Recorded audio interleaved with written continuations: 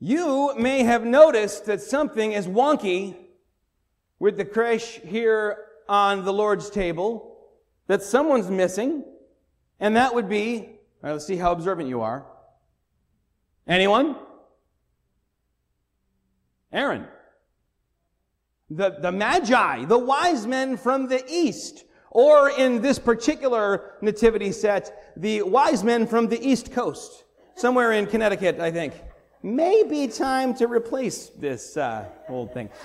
But yeah, we've got them down here along with their camels. One of them's taking a break. They're kind of coming from over there. And that might look weird to you, but maybe it doesn't, depending on what tradition you were raised in. In fact, this is kind of more accurate, to not have the Magi on Christmas and a couple days after Christmas in the midst of the clump of all the people with the shepherds and Mary and Jesus and the angel and Joseph and everybody. And in a lot of traditions, you will see that starting a little earlier, they're bringing the Magi closer and closer and closer day by day until they finally arrive. And when do they arrive?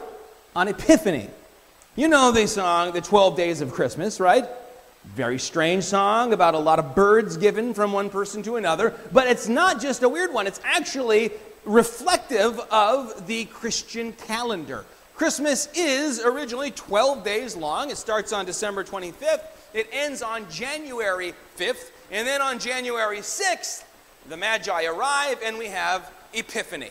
And that is when we celebrate the Magi getting there, giving their gifts, and now not just shepherds, kind of the lowest of the low, but these highest of the high, giving honor and praise to this little baby. Now, every single year, Epiphany is on the same day, just like Christmas is on the same date, but not the same day of the week. And so the Epiphany Sunday varies from year to year. This year, it is going to be next Sunday, January 3rd. I'm not going to be here. My friend John Reed is going to be preaching. I don't know if he'll be preaching on Epiphany or Magi or what. In fact, hold on to your hats. It might be a little bit unusual. He's an interesting guy. But I know that it's a little odd to now be in this in-between, right? I mean, sure, if we were going to go by the church calendar, it's still Christmas. Christmas for 12 days. But we're Baptists, and Christmas is pretty much done. Our tree is even put away at home. And what are we going to do now? They're not here. This is over. This isn't. And we're in this weird in-between period. And I don't think we're good with these in-between periods in the American church, in the church in the West, especially the evangelical church. I think about Holy Saturday, which is the day between Good Friday, when we observe the death of Jesus on the cross, and Easter Sunday, when we celebrate his resurrection. There's that day in the middle when normally there'd be a vigil, there'd be prayer, there'd be meditating on the fact that God so became one of us, so vulnerable that he lay dead in a grave. We'd think about how Jesus went to the place of the dead and there preached to the souls in prison and all these amazing things. But instead, what's happening recently is that more and more churches are just having a special extra Easter service on Saturday night. Not an Easter vigil, but a big He is Risen blowout on Saturday night. And I'm like, yeah, He is risen, but guys, you're early. Don't rush it. But we don't like that in between. In fact, all of Holy Week has kind of become this way. People like to come on Sunday for Palm Sunday. Give me one of those branches. I'll wave it around. Everybody's happy. Kids might sing a song. If you go to a really big, like mega church, maybe there's even going to be an actual donkey there. I'm getting out of bed for that 10 out of 10 times. And then I'm going to come back the next Sunday for He is risen. Everybody's happy. We're eating candy. They're all in their best clothes. In between, I notice a major drop in attendance and participation in something like Maundy Thursday or a Good Friday service, where things are that awkward in-between time, and we're in between highs, and we're kind of struggling with how do we process this, and we want to just jump ahead. We're not great at this kind of waiting, and yet often in life, we don't have a choice with this kind of waiting. The joke is that when we drive up to my sister and brother-in-law's house, at a certain point, I will start to get angry and go, where is this place? Because we've gotten off the freeway quite a long time ago, and we're way up in the North Country, and I start to get antsy. And the point that I'm making here is, what's the point of that? Right? I don't know if you've ever thought of this, Aaron, but like, we have two options, either go back or keep going forward. And if we're going to keep going forward, Either I can sit there like a grown-up, or I can freak out and get mad and make everybody uncomfortable. So naturally, I freak out and get mad and make everybody uncomfortable. Because that is this awkward in-between. And so I think this kind of represents that. The Magi, almost there.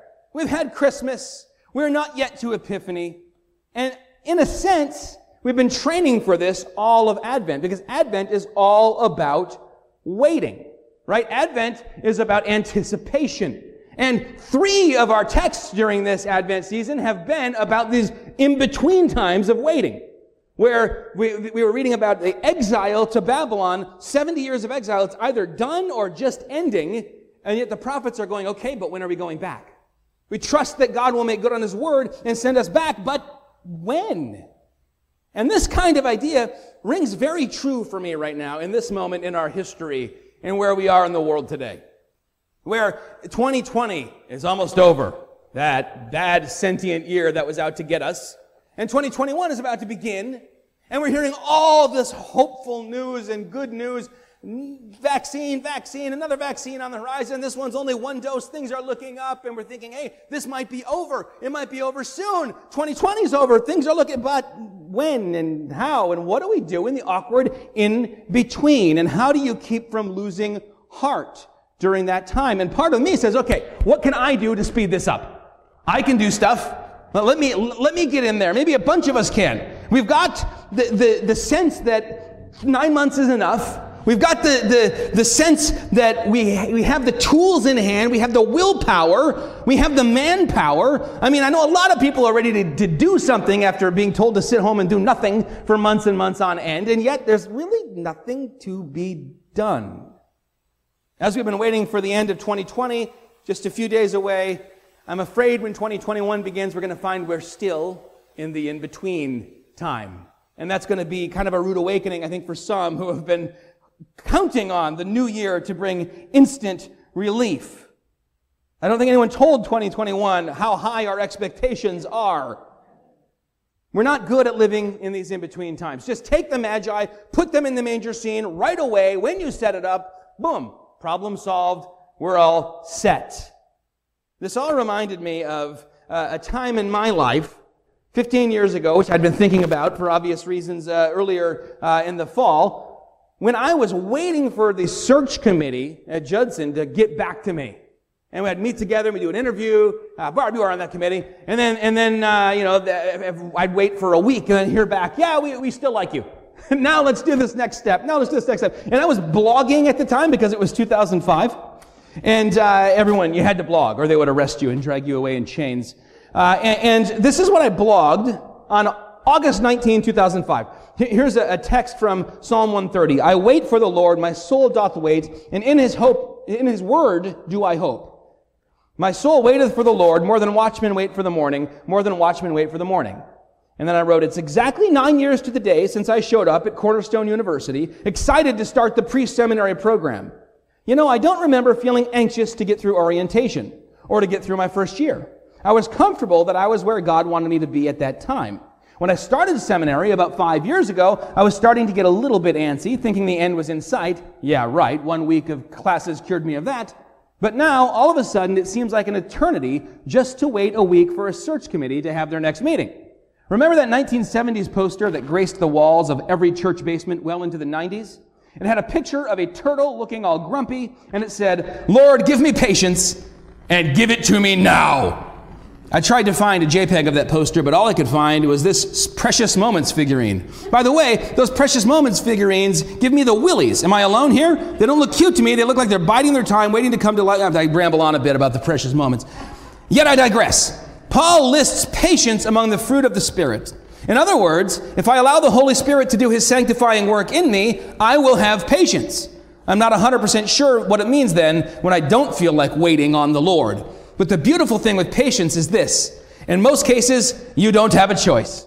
God will do things in His time and in His way, whether I like it or not. Without patience, though, I'll most likely miss out on some other fruit of the Spirit, peace and joy.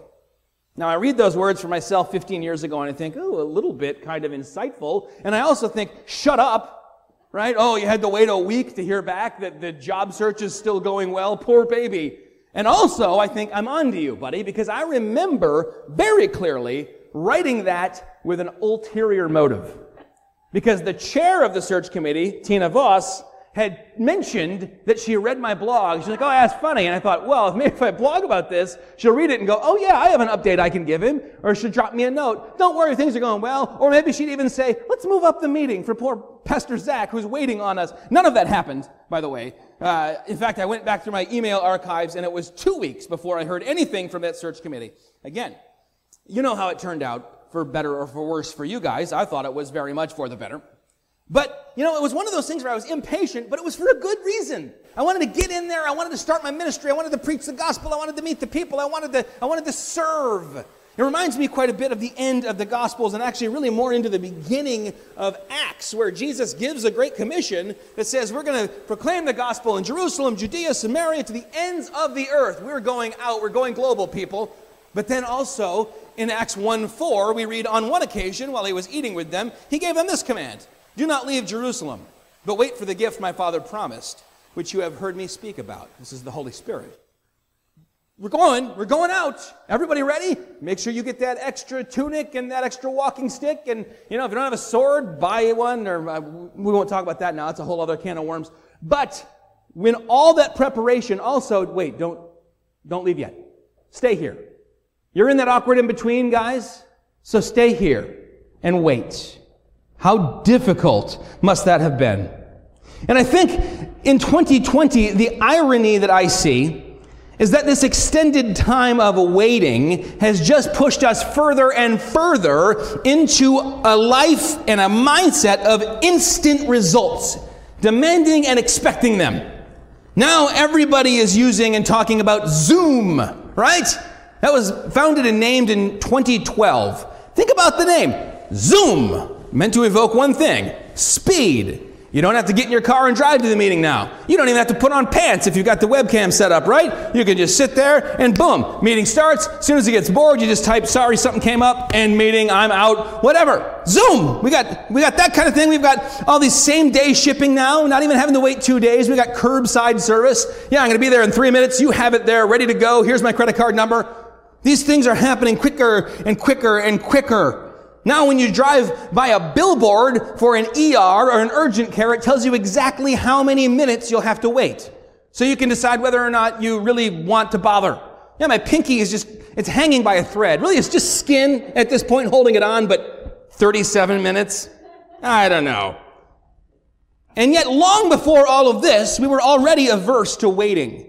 And we were addicted to instant results. And like with any addiction, it ramped up more, and we needed more and faster and faster. It's funny to even look back at some of my old sermons. I've been preaching for 20 years, and sometimes you go back and look at, was I better at things back then, or was I, how have I improved? And if I preached on patience over the years, it's funny to watch the examples that come up. Because when I first started preaching, I'd talk about instant orange juice, drive-through lunches, or microwave meals. We can't even make a burrito anymore. You throw it in the microwave, and 3 minutes later, your meal's ready. Or a couple years later, I was talking about 1 hour dry cleaning, or 1 hour photo development. Remember those little kiosks in parking lots? You drive up, here's my film, and you come back in an hour, and you already had your pictures? A couple years later, I was talking about how now we just send emails, because we can't wait for a letter to arrive. That takes too long. A couple years later, I was talking about how we were just texting. We can't even wait for someone to check their email. I remember a few years ago hearing about people who no longer had leisure time or any margin in their lives at all because their bosses insisted and expected that they always are monitoring their inbox and responding immediately on their BlackBerries. Remember BlackBerries? You know I do. And I remember when I lived in Grand Rapids, this huge ad campaign that one of the local news stations did about how their news program was no longer going to be 11 o'clock. Oh, no. We're not going to make you wait till 11. It's going to be 10. 10 p.m. you can get your news. And I don't know how much they paid, but they had the rights to Tom Petty's Waiting is the Hardest Part. It would play that and show these people sadly like waiting for the news and then happily go, oh yeah, 10 o'clock. Now, if I hear sirens near my house, I take out my phone and I get annoyed if I can't find out immediately what it's all about. And I get annoyed if there's not already a story on like Lansing State Journal or WLNS or something. And some of these early examples of impatience sound quaint today, but they're all evidence of the same problem in our hearts, a lack of one of the fruit of the Spirit, which would be present if things were working correctly and we were open to the Holy Spirit and His working in us and not fighting against it. Our culture, especially our technology, continues to push us to remove waiting of any kind from our lives. But as Christians, and this is way countercultural, we've got to push back against that. Because God works on a different timetable. And not only does He see nothing wrong with waiting, it's something that He uses in building us up. It's something that He uses in renewing our minds. If you're taking notes right now, you want to write a big Roman numeral 1, and there's only going to be 2 Roman numerals, don't worry. Roman numeral 1, something I want to tell you that is very important. I want you to take home with you and remember, God is working while we are waiting. It's not wasted time. God is working while we are waiting. When we wait on Him, He is working in us, making us more and more into the new creations we are intended to be. And that's something we desperately need. Even though it's our culture now really pushing and shoving us to be impatient and not to do any waiting, to reject that idea, it's nature, not nurture, that makes us impatient. You don't have to teach someone to be impatient. 2 days old, a human is already impatient, right? I'm hungry, I'm not eating, I'm irate. And there they are. They're shouting and screeching. 2-year-olds are impatient. I saw some pictures on Facebook of some kids who were grasping Christmas for the first time this year and how fun and exciting that is and how the joy and everything. But I know from experience that there's also this deal where as soon as they get what presents are, 2-year-olds are so impatient. They want all of them and they want all of them now. And when someone else opens one, they're monumentally offended by the very idea. What is going on here? Why is this person opening a present? It's natural to us in our sin nature, and yet God wants to teach us to trust His timing. John Piper wrote this, waiting on the Lord is the opposite of running ahead of the Lord. And it's the opposite of bailing out on the Lord. It's staying at your appointed place while He says stay, or it's going at His appointed pace while He says go. It's not impetuous, and it's not despairing. When I'm tempted to give in to impatience, I have to recognize as a believer, indwelled with the Holy Spirit, by the power of the Spirit working in me, I can choose to let go of all the angst and anxiety, and I can choose to say, God, you know what? Crazy idea. You be God. You're better at it than I am. We all have our strengths. One of yours is being God. One of mine, not so much. I have that ability in the Spirit when I'm tempted to give in to impatience. And God is doing more than just increasing our capacity to wait while we're waiting, which would seem a little bit frustrating, right? You have to wait, and so you learn patience, which enables you to wait more. He's also building up our spirit. He is teaching us and granting us humility. Think about that. At the core of pretty much all impatience is a little category confusion that I think I'm the most important person in this line, in this traffic jam, in this world, and that's why I am impatient, and I am demanding that my needs are attended to right now. God, thank you. In addition, perhaps He's testing your motives or purifying your heart or preparing us to properly give thanks. I know for a fact that there have been times when I've had to wait for something, and then as a result, when I received it, I was much more thankful for it. Could very well be that that's why God is making us wait, because we've been taking Him and His gifts for granted. Roman numeral 2. What to do while you're waiting. Because you want to do something, right? No one just wants to wait. In fact, there was an airport in 2016 that had been getting so very many complaints from people flying through that they had to wait so long at the luggage carousel that they said, this is a big problem. We're starting to get a lower rating. Let's address it. So they hired a bunch more baggage handlers. They tried to get things going quicker, more efficient, and they shaved 2 minutes down so that they had like an industry-leading 8-minute turnaround from when you landed and taxied up and started getting off to when you could pick your bag up off that carousel. And yet, only a fewer complaints were coming in. People were still upset. They were still annoyed. So they hired an efficiency expert to come in. And he said, it's not an efficiency problem. In fact, you have too much efficiency. Your baggage claim is too close to your gates. Switch it up so that you have to walk way across the airport. Because what's going on is it only takes 1 minute for people to get there, and then they stand there for 7 minutes staring at this empty thing. And as soon as they changed that up and made it so it took 5-6 minutes to get there, the complaints pretty much dried up. It wasn't that there was too much time, it was that there was too much unoccupied time. And people didn't like that. They wanted something to do. People don't like being alone with their thoughts, especially those who don't know Jesus. That goes very dark, very quick. Look at that empty baggage carousel going around and around, just like my life. Give me something to do. And so we want something to do. I think there are things that we can do, not just to occupy our minds so they're not unoccupied, but to kind of team up with God in the work of sanctifying us. You know, I always want something to do when I'm waiting. It's a fact, it's a problem, perhaps. It surprises many, but I was an early adopter, even though I still rock the Palm Pilot.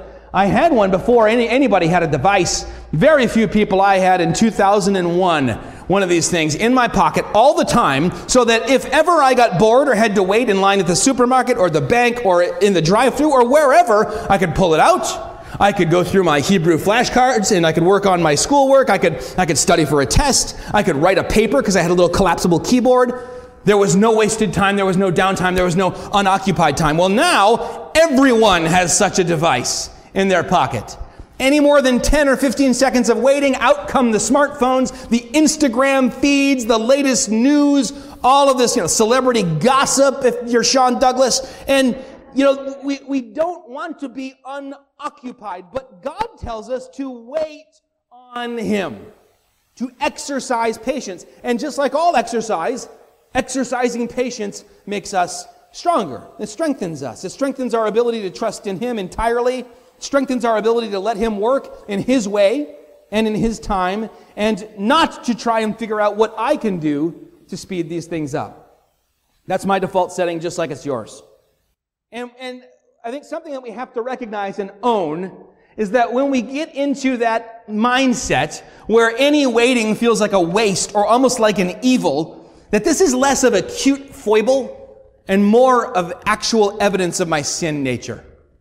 This is very much like Adam and Eve in the garden. God says, I will provide for you, trust me. You can eat from any of these trees, just not this one. Just don't eat from this one. For on the day that you do, you shall surely die. And they said, that's what God said. You know who'd be a better God? Us. Absolutely. Let's go eat from that tree. It's not much different from wait on me. Wait upon the Lord, and I will strengthen you. Oh, yeah, that's what God says. But you know who'd be a better God? Me. I've got shortcuts. I've got ideas. People do not wait for much of anything. I saw a survey the other day about the state of sexual ethics in America. Who's waiting? Almost no one. And I think part of it is we've lost our Christian kind of undergirding, our Christian ethics. We've lost the share of people that are even involved in a church or learning or being catechized. But I think part of it's just impatience too. People don't want to wait for anything. What is it? It's just have sex, move in together, say I love you, get married. Literally none of those is in the right order, but I want what I want, and I want it right now. Quick, quick, quick. We want everything that we want. We want it immediately. We want to gain the world. But as Jesus rhetorically asked in Mark 8, what good is it if you gain everything and yet lose your soul? Impatience demands quick results. And often those quick results come in the form of an expedited losing of our souls and feeding of our sin natures. I can see this sin nature at work in me when I'm driving. You've heard me talk about this before, and you may be thinking, Pastor Zach, are you making any spiritual progress? I think so. But I'll tell you what, when I bring my son to school, this is telling. Now, it's one thing if you're trying to get there and you're running late, and somebody is being a bozo in front of you, and you're going, come on, I got to get there. It's another thing if because of COVID, your kid can't even enter the building until 7:45, and it takes 10 minutes to get there, and you leave at 7:30, but every time you stop behind someone, you find yourself going, come on, go! What are you doing? Oh, come on, man! Why? Why? So I can get there and then say, oh, you can sit in the warm car. Hurry up and wait? I'd rather hurry up and wait than simply accept that some things take some time and ask God to give me patience. I think perhaps that's the greatest way I've failed as a father thus far, is not modeling this kind of patience that waits on the Lord. However, I look so stupid flipping out at the wheel that I think it has the same effect of teaching Calvin that he ought to have patience. But these sorts of things are real problems. They're not cute. They're not funny. And what's truly frightening is that behind this is a tendency to say the same sort of things to God, like I'm behind him at a light. Come on, what are you doing? You bonehead, go! Go! You can turn on red! Come on! The God of the universe does not respond well to this. So, instead of pushing forward or trying to leave God behind, here are some things we can do while we wait. Number one, as we sit in the in-between times, we can remind ourselves that God is sovereign and we are completely dependent on Him. When you get to a red light, when you're in a hurry, it might seem random. But Proverbs tells us that even when you cast a die, it's every decision is from the Lord. Maybe when things slow down or screech to a halt for a second, I need to say, oh, God is sovereign. There's probably a reason for this. There's probably a reason I need this at this moment. Ecclesiastes 7:13 and 14 says this, consider the work of God. Who can make straight what He has made crooked? In the day of prosperity, be joyful. And in the day of adversity, consider God has made the one as well as the other so that we may not find anything that will be after Him. That God is in charge is a comfort to us when we are waiting. And I may long for a quick fix, and I might even have a quick fix ready to go, but it's not going to be as good as what God will offer me if I wait on Him. Case in point, Abraham and the promise that I will give you land, a relationship of blessing, and so many descendants, as many as there are stars in the sky. And yet years and years go by, and his wife is getting older and older, and so is he. And finally he thinks, ooh, I've got a quick fix. And she says, yeah, I'm on board, let's do this. Handmaid Hagar, here you go. And she has a son, but the quick fix is not what God had for him. And so he waits on the Lord, and he learns his lesson in that moment. The same lesson that we were reading about right before we paused our study of Ephesians for Advent. In Ephesians 3:20, God is able to do far more abundantly than all that we ask or think, according to His power at work within us. It's like the difference between someone who wins the lottery and says, you know what, I won $4 billion, but rather than getting payments over time, I'll take the $3,000 lump sum payout right now. I'd rather have something in my pocket at the moment. Don't do that. Let it ride. Trust that God is in control. Secondly, pray for patience and spiritual strength. When you find yourself lacking them, pray for them. God will answer that prayer. Isaiah 40:31, we read, they that wait upon the Lord shall renew their strength. They shall mount up with wings as eagles. They shall run and not be weary. And they shall walk and not faint. These prayers aren't necessarily answered by the immediate disappearance of all of our "are we there yet" thoughts and feelings, but they are answered. In fact, as we wait and pray, the very waiting may bring about that answer and give us that spiritual strength that we seek. Psalm 33:20, our soul waits for the Lord. He is our help and our shield. Psalm 31:24, be strong and let your heart take courage, all you who wait for the Lord. Thirdly, enjoy God's presence and comfort even in, or perhaps especially in, these times of uneasy waiting. We all know Psalm 23, right? The shepherd's psalm. How does it begin? The Lord is my shepherd, I shall not want. He makes me lie down in green pastures. He leads me beside still waters. He restores my soul. It starts with this statement. God is the shepherd, and I don't have to worry about having my needs met because I have this great shepherd, just like a sheep need not worry. But then, immediately, well, it sounds nice, leading me to these green pastures, making me lie down by these still waters, restoring my soul. He's talking about waiting. He's talking about a time of replenishment. Those sheep are getting nothing done except maybe slowly growing out that wool, so later it can be a sweater. A time of replenishment is hard to see, but by the eyes of faith. Much of this year has been an exercise in slowing down, putting things on hold. For many people, that has brought uncertainty and great difficulty and even tragedy.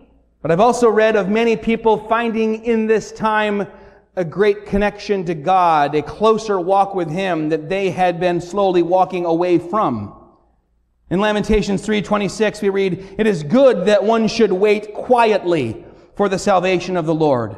Psalm 62:5, "For God alone, O my soul, wait in silence, for my hope is from Him." See, when things are busy and frantic and our schedules are packed full, it's easy to forget that He is our hope, that He is our rest, and it's easy to go, later on, if I need it.